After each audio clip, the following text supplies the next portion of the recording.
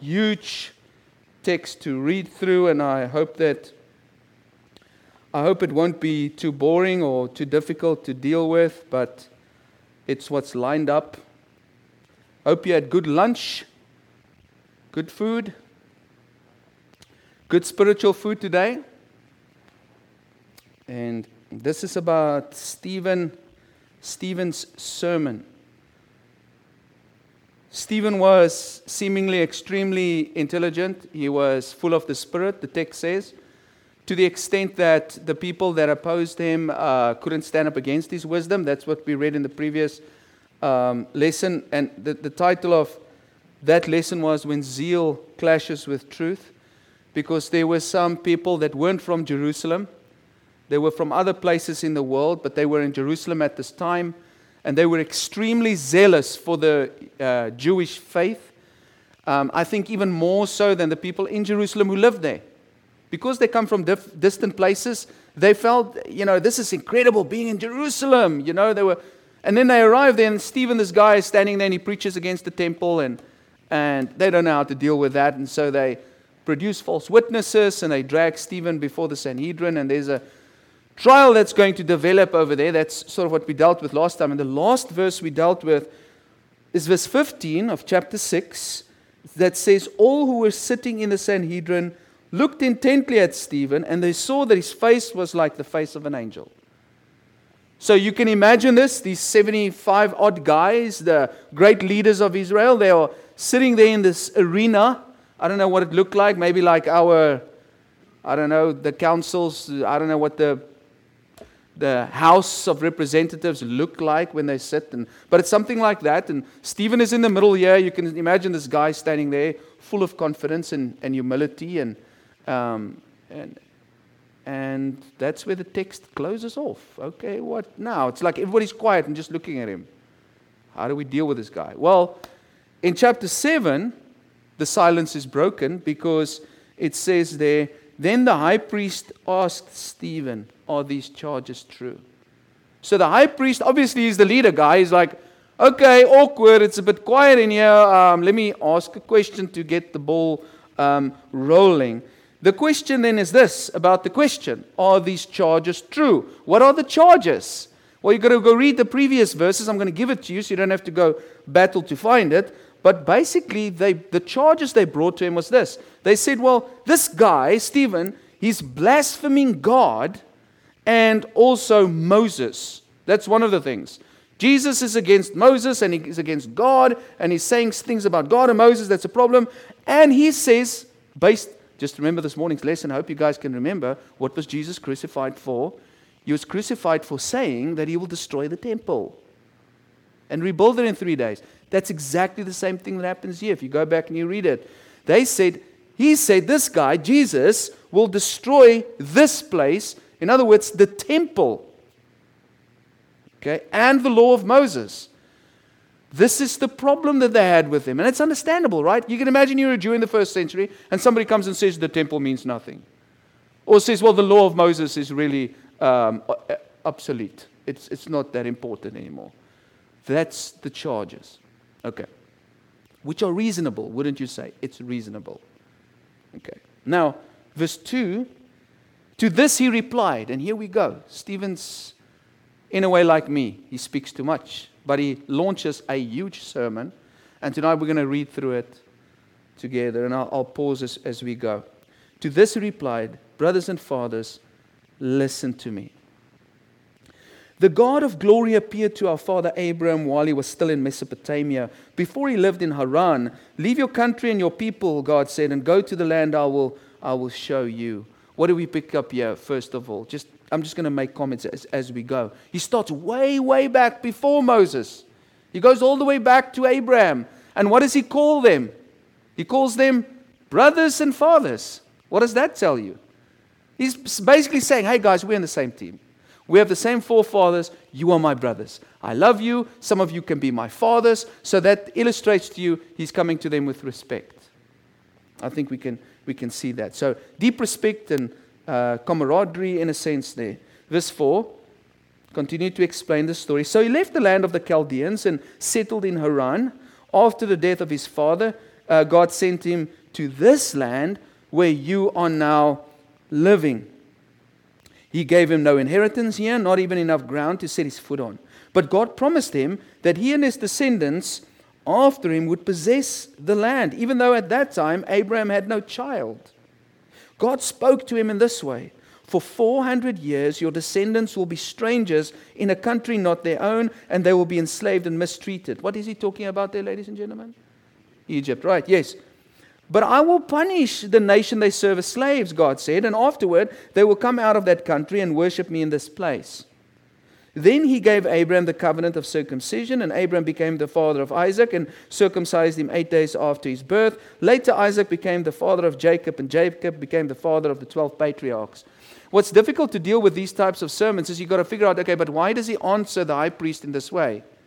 First, he's going to answer the question, right? And then secondly, he establishes just commonality and saying you're brothers and fathers. And then he starts back with Abraham.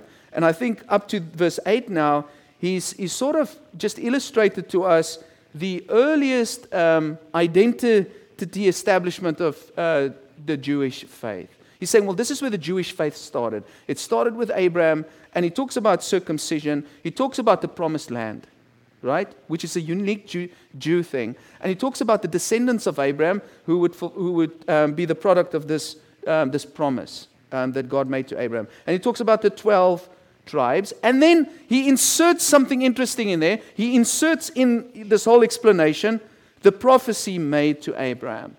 And the prophecy is this, that they will be enslaved for 400 years. Okay. Hopefully that will come up again. Well, it does. Verse 9. Because the patriarchs were jealous of Joseph, they sold him as a slave into Egypt.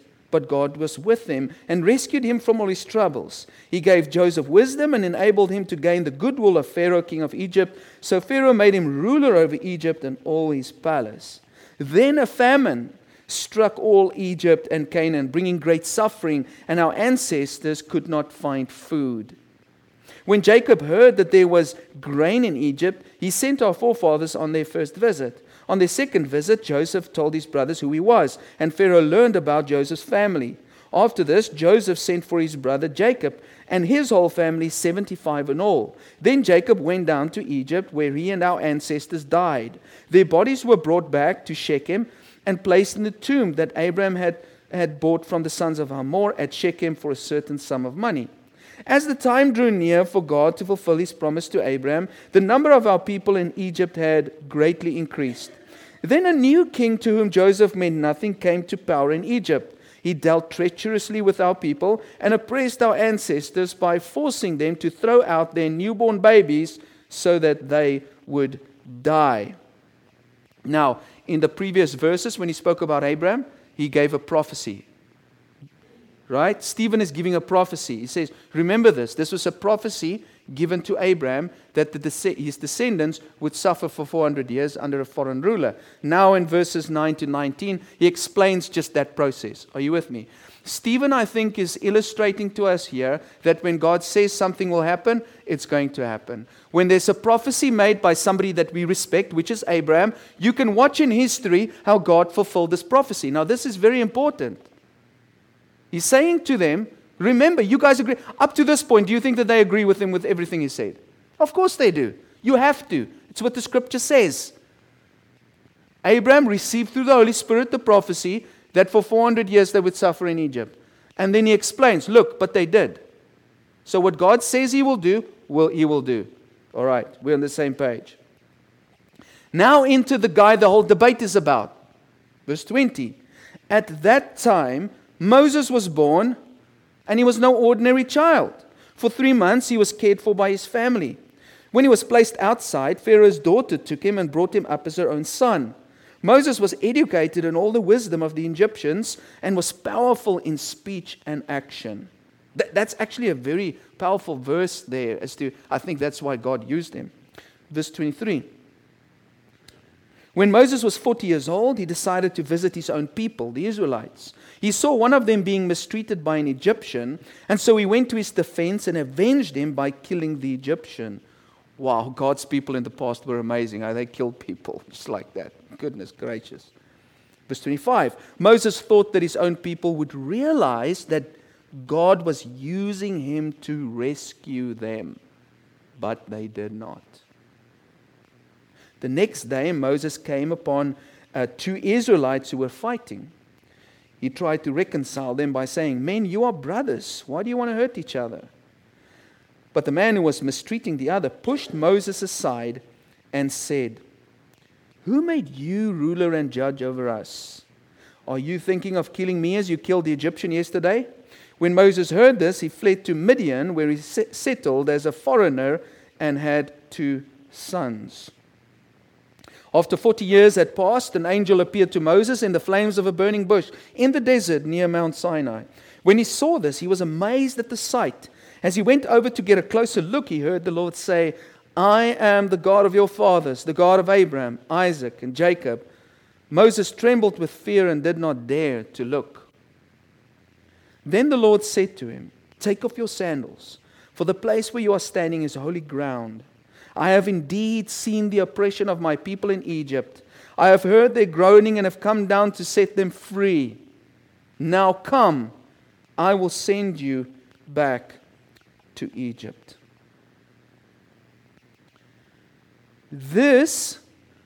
Now, let's just pause for a moment. He's introduced Abraham. He's introduced Moses. He's made a prophecy about what's going to happen in Egypt. And he has shown how that has happened. And now he's showing to us how God raised up somebody to liberate the people in Egypt. And right through the story, you see one character that's invisible. It's the Holy Spirit. Because the Spirit of God worked through Abraham. The Spirit of God worked through Moses to deliver God's people. Keep that in mind. Now, we see verse 35 and 36. This is the same Moses they had rejected with the words, "Who made you ruler and judge?" He was sent to be their ruler and deliverer by God himself through the angel who appeared to him in the bush. He led them out of Egypt and performed wonders and signs in Egypt at the Red Sea and for 40 years in the wilderness. So this person that God chose to lead the Israelites were the person that was rejected by the people. The person that God accepted, the people rejected. This is a theme that you see throughout his lesson, or his talk here. The person the people would not listen to, God allowed him to walk on holy ground. The Egyptian killer became the Jewish savior. Now, up to this point, do you think the Sanhedrin agrees with everything that Stephen is saying? Yes, I think so. I definitely think so. I think Stephen is doing a good job. I think he's explaining everything nicely from the beginning. He is showing how Moses is the savior, right? He saved the Israelites from Egypt. He's doing a good job. He was called by God.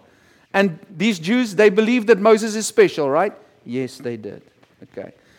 I think Stephen is taking into account who he's talking to here. He's building a nice rapport, and he uses facts and things that these Jewish guys would agree with to gradually ease them into this point in the story.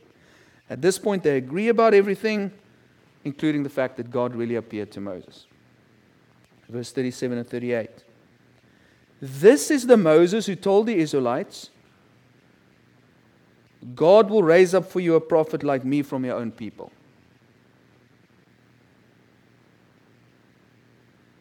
Do you get what's...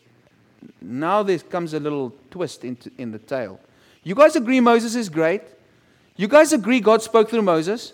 You guys agree that Moses saved the Israelites, right? You guys, you really like Moses? You agree with Moses? You see him as your prince, your prophet? If all your hopes and dreams are hanging on Moses? Okay, well, since you guys like Moses this much, listen to what he said. He said, there's going to come a prophet sent by God after him. It's a text that he brings up, which is actually found. We're going to read that now in a moment's time. He was in the assembly in the wilderness, verse 38, with the angel who spoke to him on Mount Sinai and with our ancestors. And listen to this. He received living words to pass on to us. So the words that Moses received at Mount Sinai were living words directly from God. There were angels involved. It's a huge ordeal. And these guys, you must agree with me. You can imagine in the Sanhedrin, he's explaining this. All right.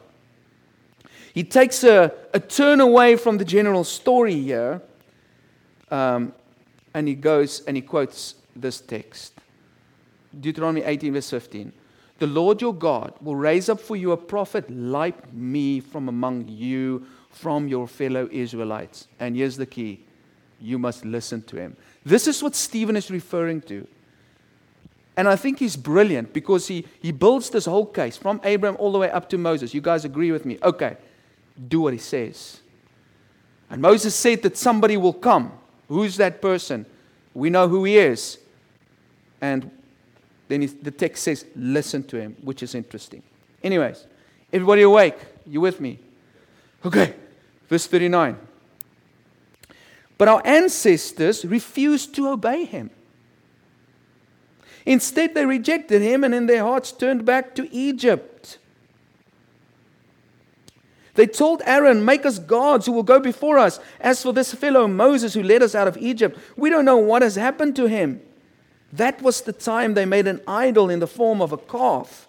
They brought sacrifices to it and reveled in what their own hands had made. But God turned away from them and gave them over to the worship of the sun, moon, and stars. Did you ever know that the Israelites worshipped the sun, moon, and stars? I've got to be honest with you, I missed this somewhere. When they worshipped the calf, and in the wilderness, there were times that they worshipped the sun, the moon, and the stars, the Israelites. This agrees. And then Stephen is clever. He puts his foundation for this fact in a scripture because it's written in the book of the prophets.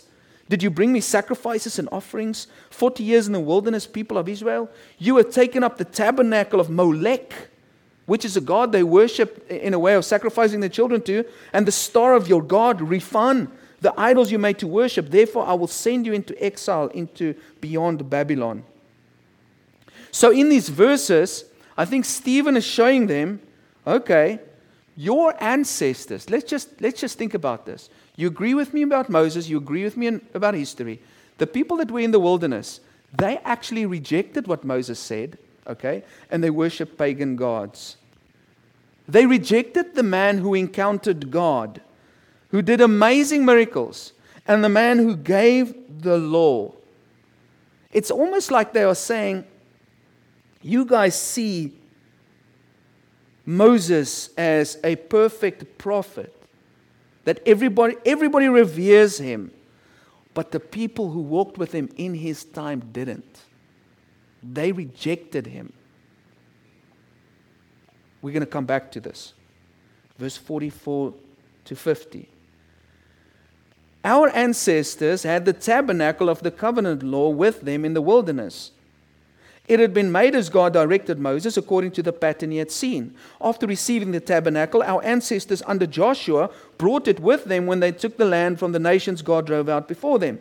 It remained in the land until the time of David, who enjoyed God's favor and asked that he might provide a dwelling place for the God of Jacob. But it was Solomon who built a house for him. Now here's a trickery coming up here. Verse 48. However, the Most High does not live in houses made by human hands, as the prophet says. Heaven is my throne and the earth is my footstool. What kind of house will you build for me, says the Lord? Or where will my resting place be? Has not my hand made all these things? I just got the text in Isaiah there for us, just to read it again. This is what the Lord says. Heaven is my throne and the earth is my footstool. Where is the house you will build for me?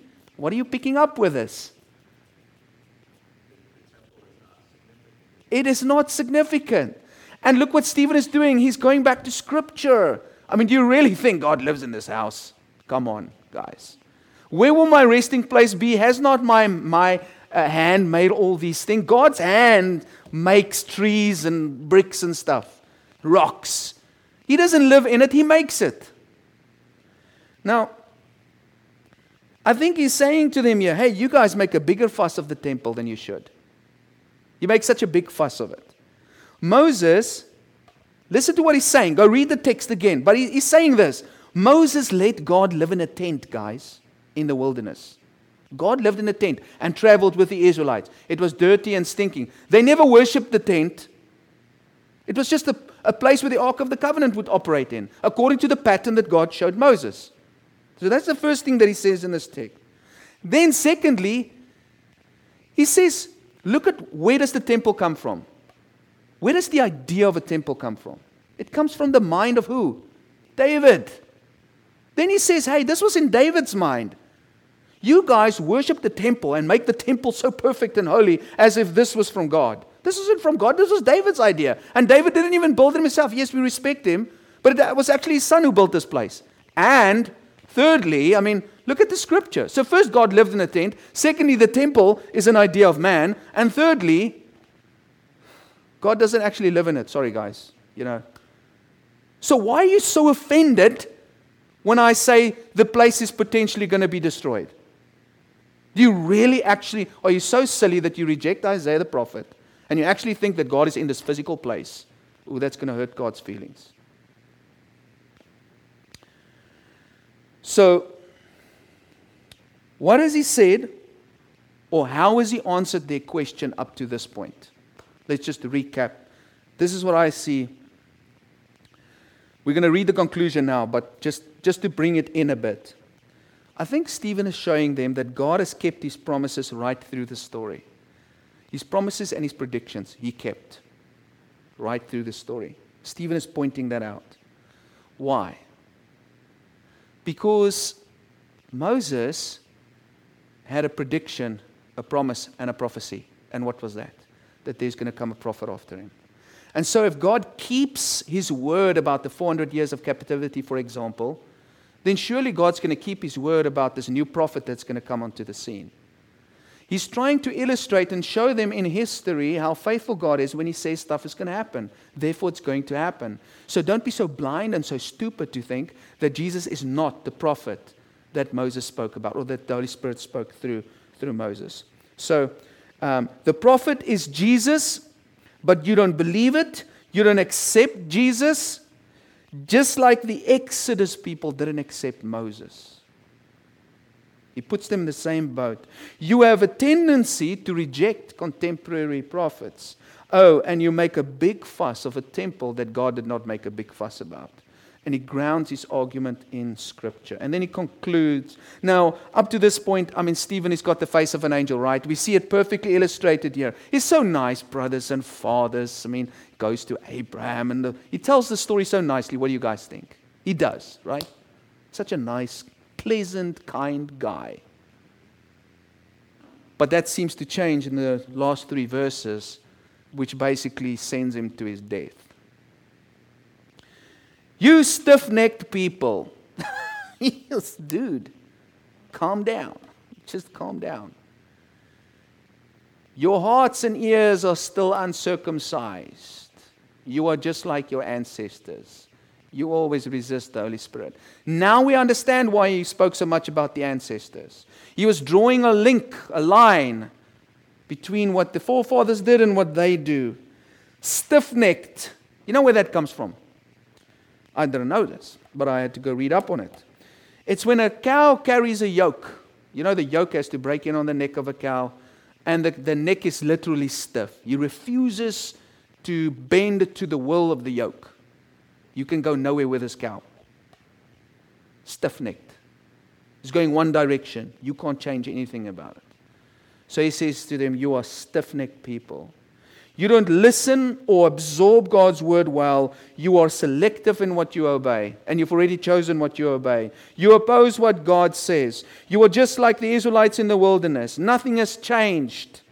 You treat Jesus, filled with the same spirit as Moses, just like the Israelites treated Moses. You are no better than the Israelites who died in the wilderness.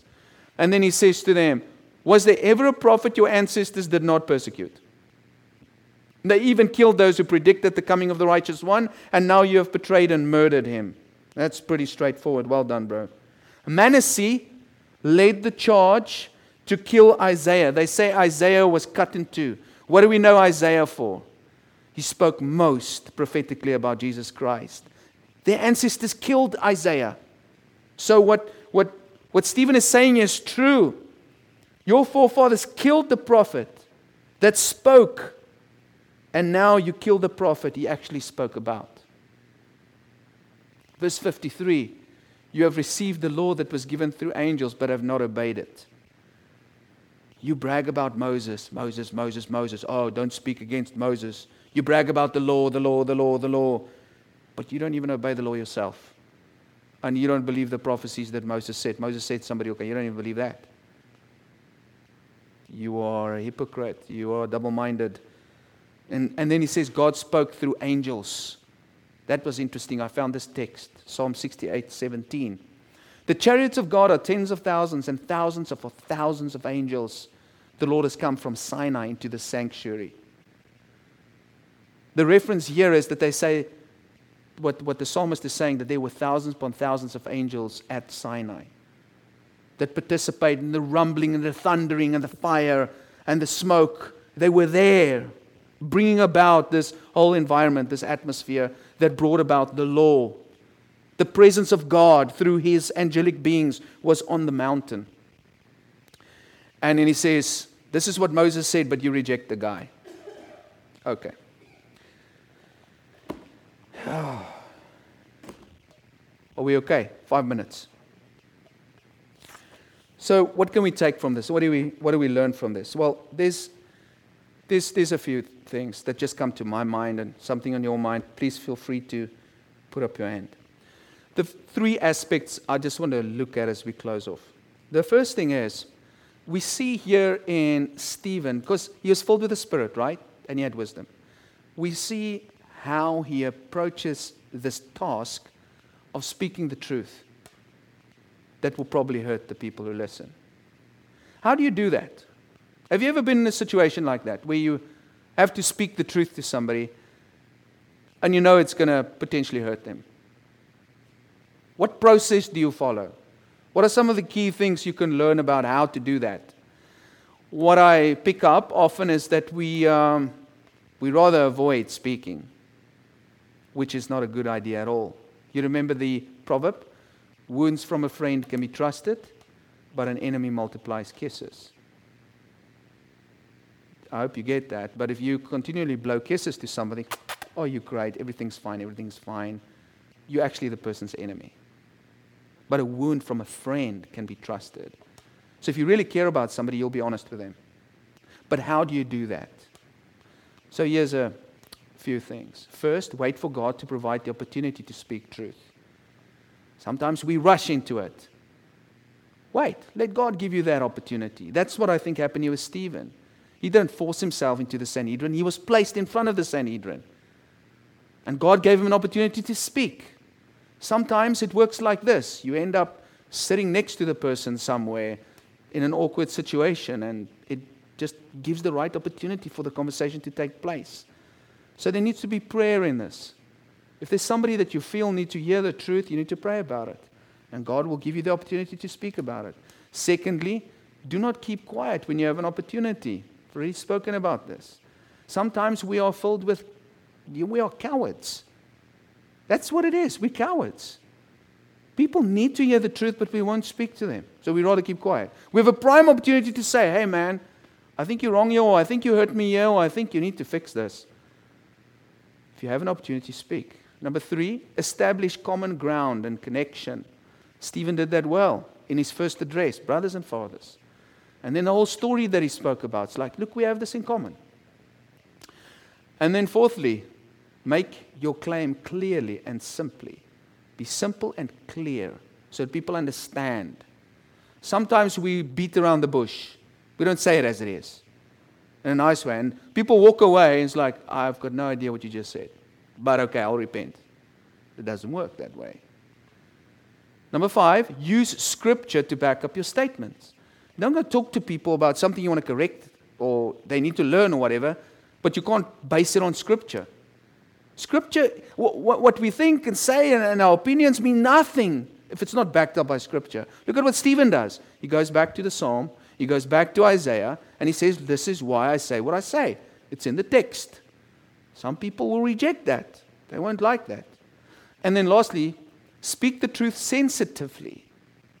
And sometimes, if needed, boldly. Sometimes you're going to say, hey man, oh brother, you're hurting me when you say that. That's a very soft and gentle way. But sometimes people don't listen to that. It's like, hey man, you're acting like a godless person. And you need to change your heart. Sometimes you have to talk like that to people because they don't listen. Look at what Stephen does. I'm not saying we need to walk around and be like Stephen and Jesus. Maybe sometimes we must. You brood of vipers. You stiff-necked rod. Maybe if you want to use harsh lingo, use his lingo, because people today use harsher words than that. All right, so that's what I think I pick up just about a process that he follows. Not necessarily a process, but some principles we pick up with him on how he deals with speaking the truth to people. But then there are some thoughts from the story, two things that intrigue me. First of all, walking in God's will won't guarantee the ideal life that you envisioned. In other words, just because you follow God and you are a Christian and you're His disciple, that your life is going to turn out the way that you thought. It doesn't necessarily work that way. Like, for example, maybe you envision, well, I'm a servant of God, divorce will never come across my path, for example. Or just because, my spouse is never going to die at a younger age. Or I will never develop cancer. Or I won't end up living in a town that I never wanted to live in. Or I won't have a struggle for money. Those things aren't a guarantee when you follow. And you know why I say that? It's because if you go read that story again, which is a neat story about just the history of Israel, I'm going to point out some things to you there. Abraham left his home and went and lived in an alien land. Well, that's probably not how he envisioned his life. But since he started following God, he had to go be an alien somewhere. Joseph becomes a slave in a foreign land. Wow. That's also probably not ideal. I don't think we hope for that. A drought hits Canaan, and God's people have no food. Actual fact, the text says that they were suffering extremely. God's people be without food? Yeah, that could definitely happen. Israel is oppressed as a nation in a foreign land, in Egypt. Israelite babies were killed. How do you feel about that? Hey, I'm a servant of God. Okay, your baby's being killed tomorrow. Moses lived in the wilderness for 40 years. David so badly wanted to build a temple for God. Do you think that he had good intentions? Of course he had. No, you're not going to build a temple. Doesn't care. You think that's ideal? Well, no. The one thing he desired, and he couldn't do that. If you go read the story, it's not a perfect life following God, as we see it. Number two, every generation respects past prophets more than contemporary prophets. That seems to be the case. They would die for the law of Moses, but kill Jesus. It's like, the guy's doing miracles better than Moses ever did, but you want to kill him. And then you look back and you like, worship Moses, law of Moses. Those bad Israelites. Let me tell you this. If you lived in the days that they lived, you probably would have wanted to kill Moses as well and worshiping the calf as well. Why is it that we make past prophets so holy, but the present ones we reject? This is why we need to focus more on the message than the messenger. Focus on the message more than the messenger. And sometimes it's the same in the church. Oh, that preacher from 50 years ago, he was a good guy. He's the guy that spoke the truth. This new guy, this cat from South Africa, what a weasel. Nonsense is this cat talking. I'm not as good looking as or tall, but judge the message, not the messenger. Do we agree on that? No, I'm just joking. Nobody has done that. But sometimes we think our forefathers were much better than current servants of Christ. And then just two general thoughts. The remedy for Holy Spirit rejection is being a philometh. And you go... Doesn't sound right. There's a town, right? Is it Philometh or Philomath? Philometh. Well, I'm going to teach you a new word tonight. A Philometh is a lover of learning and study. That's what it means. Phileo, right? So the point I'm trying to make here is, these guys, the Sanhedrin, they'd made up their minds about what they believed and stood for. They were concretized in their thinking, in their theology, and in their doctrine. They believed that they were unshakable. They're going to learn nothing. They're solid. And in a sense, sometimes we boast in that. I'm immovable. Okay, but what are you immovable on? Are you immovable on what Christ clearly says? Or are you immovable on your personal opinion and convictions about a gray matter? These guys were immovable on a key doctrinal problem. Never mind their personal convictions. Their problem was that they were not open to any other ideas or interpretations or perspectives. They had the same text. They knew the text that Stephen was referring to, but they read something else into it. And they were unshakable. They weren't willing to open themselves up for that, and that is why they missed Jesus. Now, we always risk this too as well. And I've seen it, unfortunately, in my life quite a few times. A few weeks ago, I preached a sermon. It was entitled Cave Syndrome. I don't know if you guys remember that. But it was about reclusiveness and isolation, self-isolation. The problem when you lock yourself up in your house and you don't interact with people is that you miss the connections that you can form and the love and the connection, but also growth. Because when you rub shoulders with other people, it sharpens you. The Bible says, as one man sharpens another, as iron sharpens iron, so one man sharpens another. But what if iron never comes in contact with iron? You never get sharper. You get what I'm saying? So if you decide, well, I'm sharp, I don't need to open myself up to any other opinions, you're actually blunt. Because there's no other way to sharpen yourself unless you make contact with other people. Now, on an individual basis, that's the case. But also, on a church level, that's also the case. Sometimes churches have a cave syndrome. They become isolated, suggesting that our doctrine is pure and perfect. We are solid. We are unshakable. And so we never open ourselves up to test our belief system with others outside. The truth fears no questions. So the church should never fear opening itself up to potentially learn from other people. Unfortunately, it was the case, for example, I'll give you an example in South Africa, and I might have shared this before, but there's a Bible college that was started by one particular gentleman, and nobody would say it outright, but it is like this. He was like the Pope of the Bible College. Even though the Churches of Christ are autonomous, he was the main guy that started the Bible College, and basically his views were filtered down into the Bible College. His views was what was taught at the Bible College, and he was never debated on these things. It was just accepted. He's the authority. And he's 100% accurate in his biblical interpretation. And somebody in another city was a doctoral student, a very intelligent guy. It's Mr. Roger Dixon. Very, very good. He writes books the whole time. And he's about the same age category as this other guy. But because the one was at the Bible college, and he held certain views on certain things, and the other one was in Cape Town. He developed certain views. For example, he had a very organic view of the church, and he said, okay, he really believes that the first century church got together in houses. Now, he didn't make a doctrinal fight about it, but he really worked hard on people meeting together in homes in different places where they weren't church buildings. And then these house churches would come together once. Now, to be honest with you, if we just look at the Bible, he's got a really good point. If you want to take the Bible seriously, there is no such thing as an institutional church in the Bible. But now the guy from the Bible college, he would never allow this guy to come and speak at the lectureships, to have an open discussion about these issues. He just cut him out, and he isolated the Bible college. The Bible college closed itself off to learn from anybody else and assumed we're unshakable, our doctrine is perfect, nobody can teach us anything, our interpretation of the Bible is 100% accurate. And guess what happened? Even today, the college is just going down and down and down. It's just dying.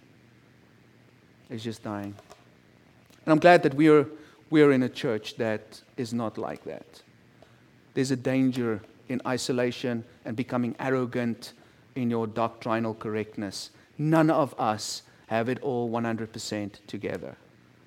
We try our best, but we must always be willing to let iron sharpen iron and to learn from each other. That was the problem with these guys. They were arrogant and self-righteous. A good way to calibrate your life trajectory is by evaluating your ancestors' life outcomes. We see that throughout the Bible. And that's what Stephen does. He says, look at your ancestors. You're doing the same thing. We forget that one of the most valuable ways we can learn how to live our lives is by looking back at our parents and grandparents and the previous generation. Sometimes we do exactly the same stupid things they did. And there's actually a scripture for that, right? I don't know if I got it up. Romans 15, verse 4. The things written in the past were written for our learning. So through the endurance and the patience of Scripture. And the people who've lived before us, we can learn from them.